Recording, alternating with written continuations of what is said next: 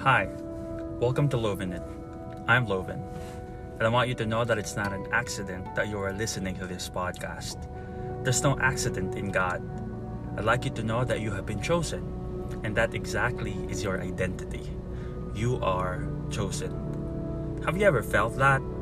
The desire to be chosen regardless of the things about you, regardless of your family background, your preferences, your dreams, and many other things.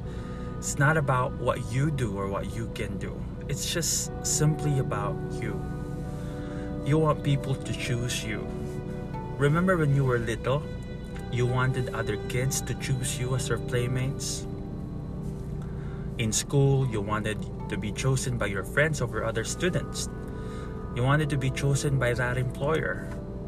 You wanted to be chosen by that person you have a crush on.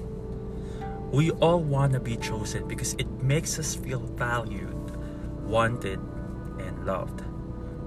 It's part of how God created us. Everyone has an innate desire to be chosen. Everyone. And the beauty of it is that God has already chosen us even before we realize that we want to be chosen. He has chosen you. How could I be chosen by God? I'm a sinner, you might ask. God knew you even before the foundation of everything. God knew everything about you. God knew all your sins even before you were born. God knew you, even all your imperfections.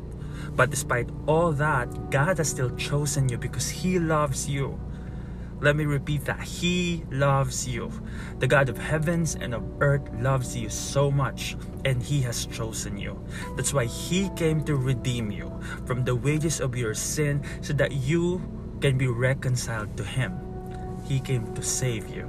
He chose you. In Jeremiah 1:5 it says, "Before I formed you in the womb, I knew you. Before you were born, I set you apart." You were set apart. You have been chosen by God.